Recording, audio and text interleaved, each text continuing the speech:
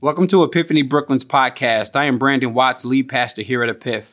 Thanks so much for tuning in. Our desire is to join Jesus in his mission to redeem our city.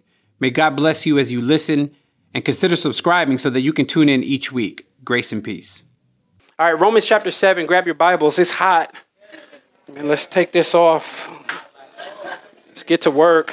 All right, Romans chapter 7 is where we are. Just a quick reminder as you turn there that we will be in prayer and Bible study this Wednesday, starting at 7 o'clock. There's 5 Wednesdays in this month, but this is the 4th. So that means it is time for prayer and Bible study.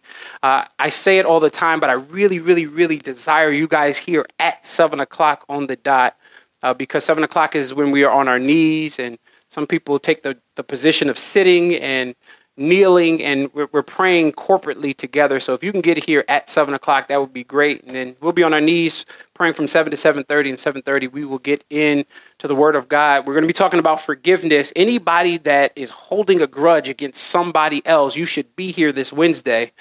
Or maybe somebody's holding a grudge against you, you should be here this Wednesday. And we're going to exhaust the scriptures and see what the Bible has to say about forgiveness. But today we're in Romans chapter 7. I'm excited to announce that we're finishing Romans chapter 7 today. We've been on a journey through the book of Romans. For those of you who either you're a first-time visitor or you just started coming here, we go through books of the Bible. We just believe that that's how the Lord speaks to us, is if we don't skip over anything, but we address everything that the scriptures have to say. And we started our journey in January, just going through all of the book of Romans, and we're now in chapter 7, finishing it today. I did promise you guys that we're going to take a little bit of a break in the middle of the book. So technically the middle of the book is after chapter 8, but we're going to do it after chapter 7. We're not going to be back in the book of Romans until the fall. So we'll take a couple of months off, and we'll do some topical series and some standalone series, some stuff that I think that the Lord is pressing on our church. But today we'll be back in Romans and finishing it up. If you have a physical copy, your Bible should just went plop right open to Romans, because we've been in it for a while. Y'all are millennials, so I know y'all don't have Bibles. Okay, hold up your Bible if you got a Bible. Let me see them Bibles. The spiritual people. Hey. Somebody held up their phone. I feel you. All right, Romans chapter 7. I don't know what that was. Pick me up in verse 7. It says, "What should we say then? Is the law sin? Absolutely not. On the contrary, I would not have known sin if it were not for the law. For example, I would not have known what it is to covet if the law had not said, 'Do not covet.' And sin, seizing an opportunity through the commandment, produced in me coveting of every kind. For apart from the law, sin is dead. Once I was alive apart from the law, but when the commandment came, sin sprang to life again, and I died. The commandment that was meant for life resulted in death for me. For sin, seizing an opportunity through the commandment, deceived me, and through it killed me. So then, the law is holy, and the commandment is holy and just and good. Therefore, did what is good become death to me? Absolutely not. On the contrary, sin, in order to be recognized as sin, was producing death in me through what is good, so that through the commandment, sin might become sinful beyond measure." Really focus in with me on verses 14 to 25 and pick up the wrestle and the tension in the text. It says, "For we know that the law is spiritual, but I am of the flesh, sold as a slave to sin. For I do not understand what I am doing, because I do not practice what I want to do, but I do what I hate. Now, if I do what I do not want to do, I agree with the law that it is good. So now I am no longer the one doing it, but it is sin living in me." Underline that phrase. Verse 18, "For I know that nothing good lives in me, that is in my flesh. For the desire to do what is good is with me, but there is no ability to do it. For I do not do the good that I want to do, but I practice the evil that I do not want to do. Can anybody identify with that? That's real right there. Now, if I do what I do not want to do, I am no longer the one that does it, but it is sin that lives in me. So I discovered this law: when I want to do what is good, evil is present with me. For in my inner self, I delight in God's law, but I see a different law in the parts or the members of my body, waging war against the law of my mind and taking me prisoner to the law of sin in the parts of my body. What a wretched man that I am. Who will rescue me from this body of death? Thanks be to God through Jesus Christ our Lord. So then, with my mind, I myself am serving the law of God, but with my flesh, the law of sin. I want to preach today from the one-word topic entitled divided. Divided. Let's look to the Lord before we dig in. Father, we gather ourselves around your infallible word, your word that doesn't have error, word that does not have contradiction. But we submit ourselves to it today. Pray that today would not just be an informational dump. Last thing we need is just information. What we need is transformation, and we can get that through Paul's words today. So, Father, I pray, oh God, that you would help me to be faithful to this text. Woe unto me if I preach not the gospel. May Jesus Christ be heard. Shut my mouth if I don't preach about Jesus today. But I pray, oh God, that you would make us alive together today with Christ because the gospel was proclaimed. It is in Christ's name we give all glory and all honor. Let everybody say amen. Divided. In her self-entitled book in 1967, Joni Eareckson talked about the moment that she realized that she was paralyzed for life.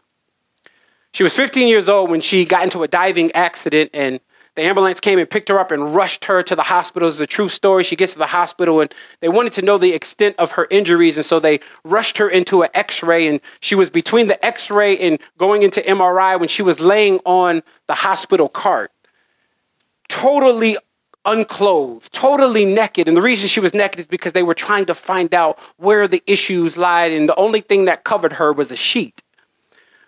But while she was waiting, the sheet started to slide off of her body, leaving her partially exposed. And in her modesty, she desperately, with her mind, desired to take her arm and pick it up and grab the sheet to cover herself, but her body did not respond. You and I in this room can only understand Joni's situation by bits and pieces, because the reality is most of us in this room have the activities of our limbs. You're able to flap. If you want your mind to tell you to flap your arms, you can flap your arms. If you want your mind to tell you to fan, then you'll fan, or kick, then you'll kick. And so we don't fully understand what it's like to be paralyzed from the neck down. But Paul talks about something deeper today. The way that Joni sat in the hospital and was not able to cover herself because her mind was telling her to do it, but her body wasn't. So it is with the believer. Here's the wrestle with the believer, that your mind tells you to do one thing, but the flesh does the opposite. And this is the frustration that is described in the text, the agony over our sinful flesh and God's righteous requirement. That the agony in the text is that we don't know how, we don't have the ability in us to do what God has commanded us to do. And the reason you don't have that in you is because you are still in the flesh. Wouldn't it be wonderful if Jesus Christ, the moment that he saved you, he swooped you up to heaven? I know you're like, I want to live a little bit more. I would rather, what did Paul say? To live is Christ, but to die is gain. Because I would rather spend life with him. In fact, if he swooped me up the moment I sinned, the moment he saved me, I would have never sinned again. I would have been sinless at that point, but the reality is he saves you from the penalty of sin, but don't get it twisted. He does not save you from the presence of sin. You are still in the presence of sin right now. In fact, all you got to do is look at the grocery line and look at the articles in the magazines, and you'll see destruction and death, and you'll see tsunamis, and you'll see a government that is highly dysfunctional. You'll see a corrupt government, and you don't even got to look far to see a corrupt government. You can look at our own nation and our own laws and see corrupt government. Why? Because he saved you from the penalty of sin, but did not save you from the presence of sin. So in the text, Paul is going to lay out for us the wrestle. Now today's sermon ain't for those of you who are self-righteous. It's just not. You probably won't say amen today if you've never sinned, if you've crossed every T and you've dotted every I. You probably won't say amen if you've never had to repent to somebody else and say, I did you wrong, I did you dirty. You might want to slip out with one of these. Y'all know we put the finger up, and so that makes you invisible, but we see you. You might want to slip out now because I'm not preaching to you today. I'm only preaching to those of you in this room that know that you've messed up and you sit in the wrestle that Paul is talking about. If we could turn that air back on, because I heard it clonk out. Somebody can grab Lameek or somebody to turn that air back on. And so those of you in here that know that you have a deep wrestle, listen, Paul is going to comfort us today. And I'm comforted in the fact that I know that I am not the only one that have messed up. Paul says, I wrestle myself. And so this is good for us because, you know, one of the things I think might happen is if you're not careful, you'll feel hopeless in the text, but he's going to diagnose us today, but he's also going to give us the solution. So just for context purposes, we read 7 to 25. I'm not going to deal that much with 7 to 13. The reason I'm not is because if I'm honest with you, Paul is talking about the law. It's similar to what we talked about last week. I remember last week when he said we're dead to the law. And so it's similar to what we talked about last week. So I'm not going to deal much with 7 to 13. In fact, not only that, but 7 to 13 talks about pre-salvation. He uses words in 7 to 13, like sin seizing an opportunity through the commandment deceived me. I was already deceived. And then he says, and it killed me. I was already killed. In other words, Paul in 7 to 13 talks about pre-salvation, but in verses 14 to 25, he talks about a current wrestle. How do I know that? Because at the end of it, he says, oh, wretched man that I am, not that I was. Okay, y'all. See, this is why you can't be so deep today, but you got to sit in the wrestle that you have, because Paul is saying here today that I too wrestle. And so we'll spend most of our time in verses 14 to 25.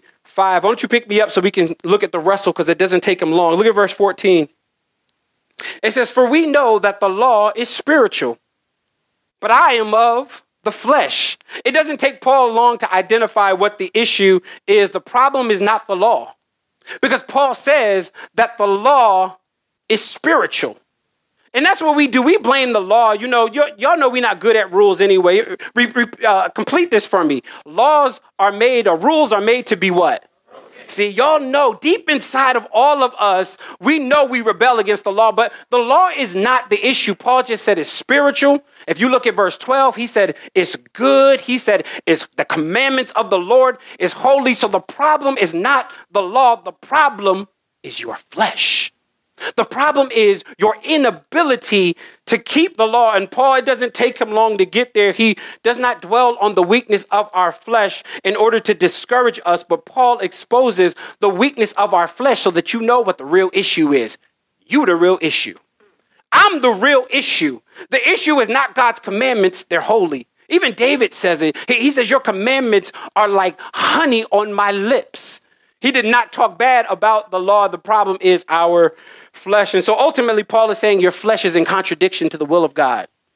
Okay, let me say that again. Your flesh is in contradiction to the will of God. Your flesh, your human nature will always rebel against you. And he doesn't just express that in verse 14, but if you jump down to verse 18, he expresses it there too. He says, I know that nothing good dwells in me. That is in my flesh. Your flesh will deceive you every time. Your flesh. See, that's what we do. We think that we can put ourselves in certain atmospheres and that in those atmospheres we'll only go but so far. But how many know that don't work? The reason it don't work is because of your flesh. The reason it doesn't work is because your flesh has the ability to take you out of here. I had a friend when he first got married. He said to me, you know, when I get married, I'll never be unfaithful to my wife, only to find out less than a year later. You never can say never when you live in the flesh. When you live in the flesh, there's always opportunities around you. And the problem is we don't have enough discipline over our flesh because your flesh is weak. Do you know what lives in your flesh? Do you know what? See, last week you rejoiced. You said, preach, Pastor B, when I went to Galatians chapter 5, and I said the fruit of the Spirit, love, joy, peace, long-suffering, patience, self-control. And you were like, yes. But do you know preceding to those verses is the deeds of the flesh? What are the deeds of the flesh? I got a list for you today. Here's the deeds of the flesh. Galatians chapter 5, 19 to 21 says, that the works of the flesh are evident: sexual immorality, impurity, sensuality, idolatry, sorcery, enmity, strife, jealousy, fits of anger, rivalry, dissension, divisions, envy, drunkenness, orgies. And the list was so long, Paul ran out. This is how trifling we really are. Paul ran out of stuff to say, and he ends it by saying, and things like these. In other words, it's so much going on in you. I don't got the time nor the ink in the pen to write all of it. So therefore, I'm going to just say, and things like these. That is what dwells in your flesh. You can try to sanctify your flesh if you want to. I love the way Bishop Kenneth Mose will say it. He says, you're not going to do nothing with your flesh but make it behave. Paul says, I beat my flesh to make it behave. And the things that the law requires, Paul is not able to do. But not only is Paul not able to do it, but you're not able to do it. Why do we think we're more spiritual than Paul? Understand something. Thank you for the answer. I understand something. This is Paul that wrote Romans chapter 7. Paul, the one that planted healthy churches. Paul, the one that says things like to live is Christ and to die is gain. Paul, the most one of the most prominent leaders in the early church. Not only that, but Paul that discipled other leaders. Paul that wrote 75% of the New Testament. That Paul still wrestled. And if Paul wrestled, why do you think you can overcome it without the Spirit? If Paul wrestled, why do you not be honest about your wrestle? Why do you come in with the church face on? Listen, whenever people tell me about their wrestle, I'm never like, dang, that's messed up. I'm always like, that's it? And the reason I'm not excusing sin, the reason I'm like that is because I'm always thinking worse than that. And I'm always thinking worse than that because I know that we wrestle. And I know that there's real issues. And so Paul says here, he says that the problem isn't the law is spiritual. The problem is your flesh. And don't ever let people's external spirituality makes you think that they've overcome their flesh. They didn't. You just don't know what they're going through. They look spiritual to you, but I honestly, I've gotten to the point in my life where I don't care how much scripture you quote. I want to know how much scripture do you apply. See, because we can quote scripture all day. We can play text tennis. Y'all ever seen text tennis? Where you be like Hebrews chapter 13, and somebody hit back to you Romans chapter 4, and you're just going back and forth for scriptures. We can play text tennis all day, but at the end of the day, what part of the scriptures are you applying? Yeah. And so in the scriptures today, he's saying, listen, don't be impressed by external adorning. At the end of the day, Paul is like, listen, the issue is your flesh, and I have the same issue. I lack willpower. I lack the ability to carry out the things that God has told me to do. So why is our problem the flesh? Well, what is the issue? Why is the flesh not redeemed? And why is the flesh not sanctified? I love Paul because he lists out a phrase. There's a melodic line. He uses the same phrase in verse 17 and in verse 20. Look at what he says. So now I am no longer the one doing it, but it is sin living in me. Okay, go to verse 20. Now if I do what I do not want, it says I'm no longer the one that does it, but it is sin living in me. Twice he says sin living in me. At the end of the day, the reason why your flesh is so messed up is because your flesh is sin's sanctuary. In fact, the New Testament is written in a language called Greek, and this word flesh in the Greek is sarx. It's S-A-R-X. You should write that down. Google it when you get home. S-A-R-X does not just mean your flesh as in your physical body, but it means your emotions, your thought process, your desires. See, you think you're not a sinner because you didn't act on it, but you let your thoughts roam. And Paul says that's the weakness of your flesh. Your flesh will mess you up, and it is not just behavioral modification that you need. What you need is a heart change. You need a heart change. And so Paul says, listen, sarx, your flesh will mess you up. Many of us are like Joni Erickson that is sitting on the cart, on the hospital cart, and your mind is telling you to cover up yourself. R. Kelly says, my mind's telling me no, but my body's not too soon. Okay, don't quote him. Okay, I got it. At the end of the day, what the quote was going to be was, your mind tells you one thing, but your body does another. Sorry to all the Chicagoans, we can't quote him anymore. Your mind will have you thinking that you are a spiritual schizophrenic. Anybody ever felt like that? Where in your mind you were like, I ain't ever gonna do that. But the body said, whoop, and did it. Because that's the way it works. And Paul isn't exempt from it. Paul is like, listen, I wrestle with the same thing. And the reason I wrestle with the same thing is because twice sin lives in me.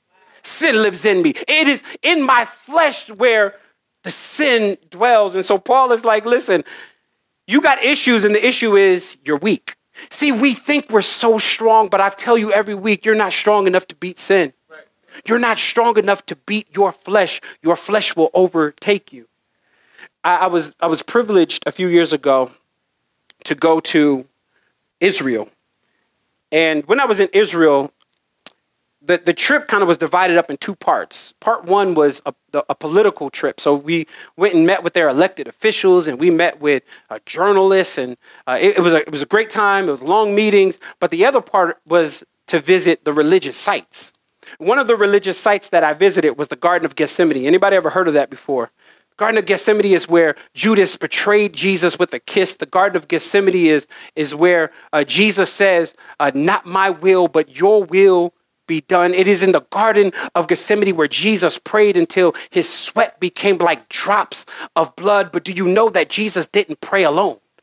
The boys were there. And there's a story tucked away in Matthew 26 where Jesus leaves the boys on one side of the Garden of Gethsemane, and he goes to the other side. And when he goes to the other side, he tells them to pray. Y'all know the story. When he comes back in verse 40, Matthew 26, he comes to them and they're what? They're sleeping.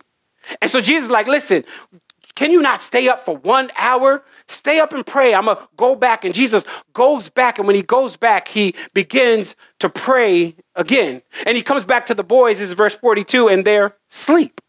He says, okay, third time is a charm. I know they all knuckleheads. And so therefore, I'm going to give them one more chance. He goes away and he prays again. And verse 45 says that he comes back to them and they're asleep.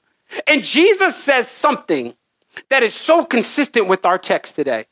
He says, the spirit is willing, but your flesh is weak. See, that's the problem. The problem is that you think that you can control the sin, but at the end of the day, it'll control you. And the reason it controls you is because we have a weak flesh. And so Paul, he lists out all of this wrestle, and he's given us the tension. And finally, he says in verse number 24, oh, wretched man that I am. See, Paul realized that the closer he got to Jesus, the more he was exposed to his wretchedness, which means the more you walk with Jesus, the more you should repent. Because the more you walk with Jesus, you realize how far you are. You realize how you don't actually line up with perfection. You line up with your trifling neighbor. You better than them, but you're not even close to Jesus. And so Paul says, what a wretched man that I am. But he doesn't just make a statement. I'm going to get you guys out soon. I know it's hot. He doesn't just make a statement in verse 24. He also asks a question. And the question that he asks is a powerful question. Look at what he says in verse 24. What a wretched man that I am. Who will rescue me from this body of death? Paul realized that to escape the issues of his flesh, it does not mean that I can work harder to overcome the flesh.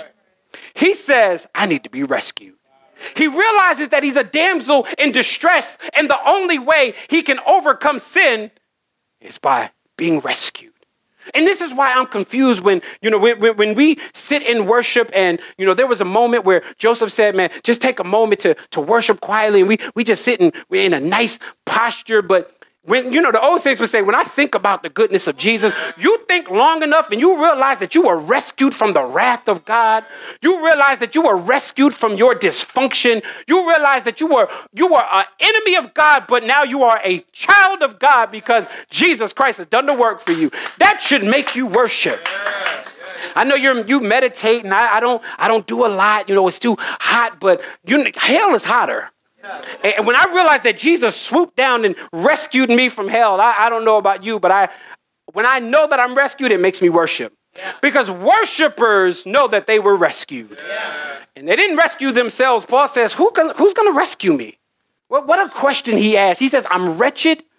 I've already listed out my wrestle. Who is going to rescue me from this body of death? But I love it because verse 24, he gives the question.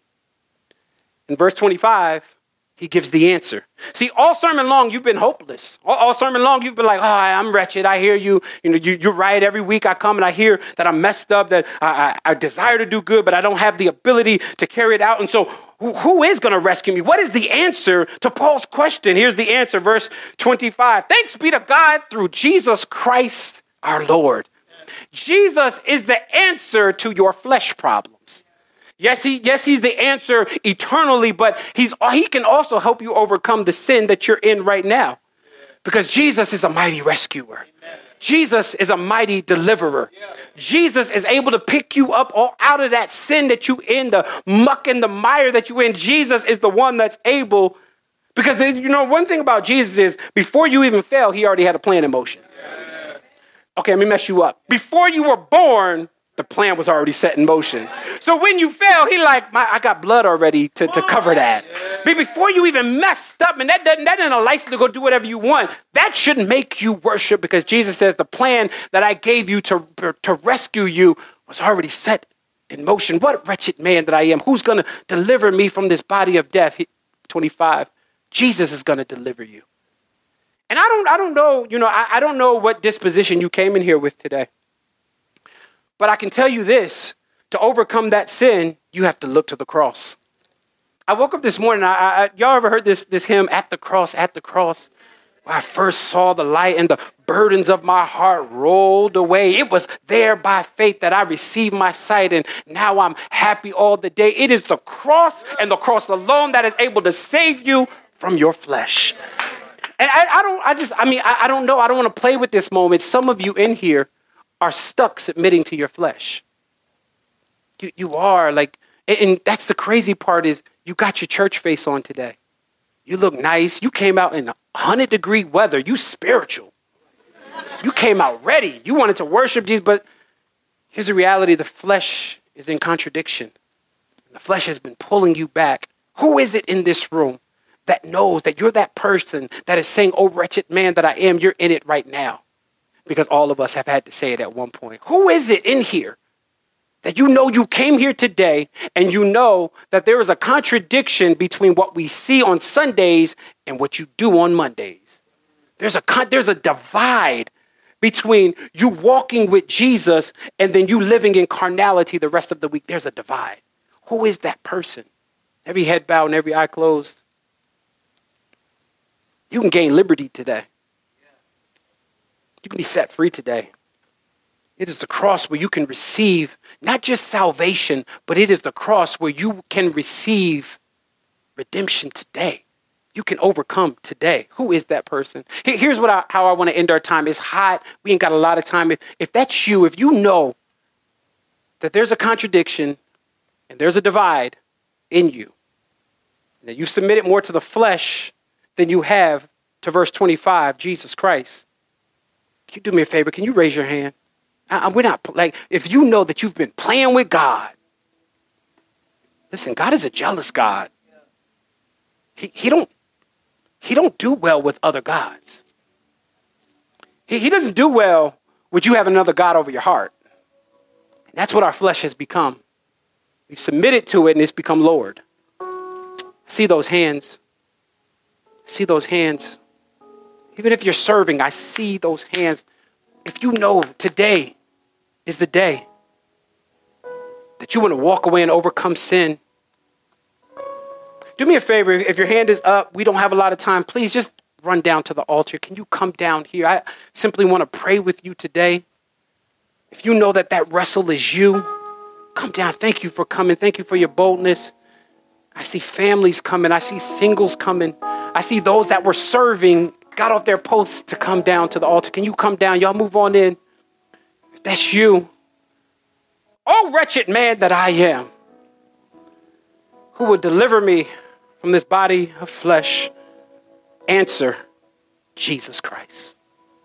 Father, I pray for everybody on this altar today. We mean business today, Lord, because we're tired. We're exhausted of the divide. We're exhausted of going through life and being divided in our affections. Many of the people on this altar, I do not doubt, Lord, they love you. They desire you. They want you. But many of us are laying on that hospital bed where our mind is telling us one thing, but we've gone down the path of sin. It's become greater and greater sin. It started out, it's not that big of a deal. And help every young man on here, on this altar, maybe you move them to a place of repentance.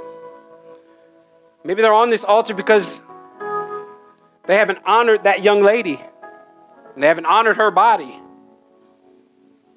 Maybe a young lady is on this altar because of the decisions that she's made, but she's not defined by them today. She can overcome. She can overcome. She can move past this moment. Today can be the day of transformation for everybody on this altar. And Father, you said that if you acknowledge me before men, I'll acknowledge you before my Father. So everybody that's come to this altar in the presence of the church, Father, I pray that you would lift them up and intercede for them today. And help them to realize they can overcome it. They don't have to submit to the flesh. They can move past it. They don't have to be in that relationship. They don't have to make that decision. They can move past it today. Father, would you instill in them discipline? You instill in them a sense of discernment. If they don't know you, Father, the greatest rescue today is being rescued from the pit of hell. And so if they don't know you, oh God, would you save them today? But my hunch is that there are people on this altar that do know you. And because they do know you, Father, I pray that you would give them a desire to walk with you. You never promised that we would be saved and not wrestle. You've given us grace when we fall and the Holy Spirit to keep us on track. So, Father, today, oh God, as we end our time today, I pray for each and every individual here. We do not take this moment lightly. We realize that this moment could change the trajectory of their life. So, Father, we take a moment, oh God, restore the relationships, restore the families, restore the brokenness, restore the dysfunction. Today, would you do it for your glory, not ours? And then I pray that every person on this altar would be able to walk away and help someone else that deals with the same thing. Build testimonies. We give you the glory, oh God, realizing that you're the only one that can rescue us. It's in Christ's name we pray. Amen. Amen. You may be seated. You may take your seat. Can we thank God for those that came to the altar?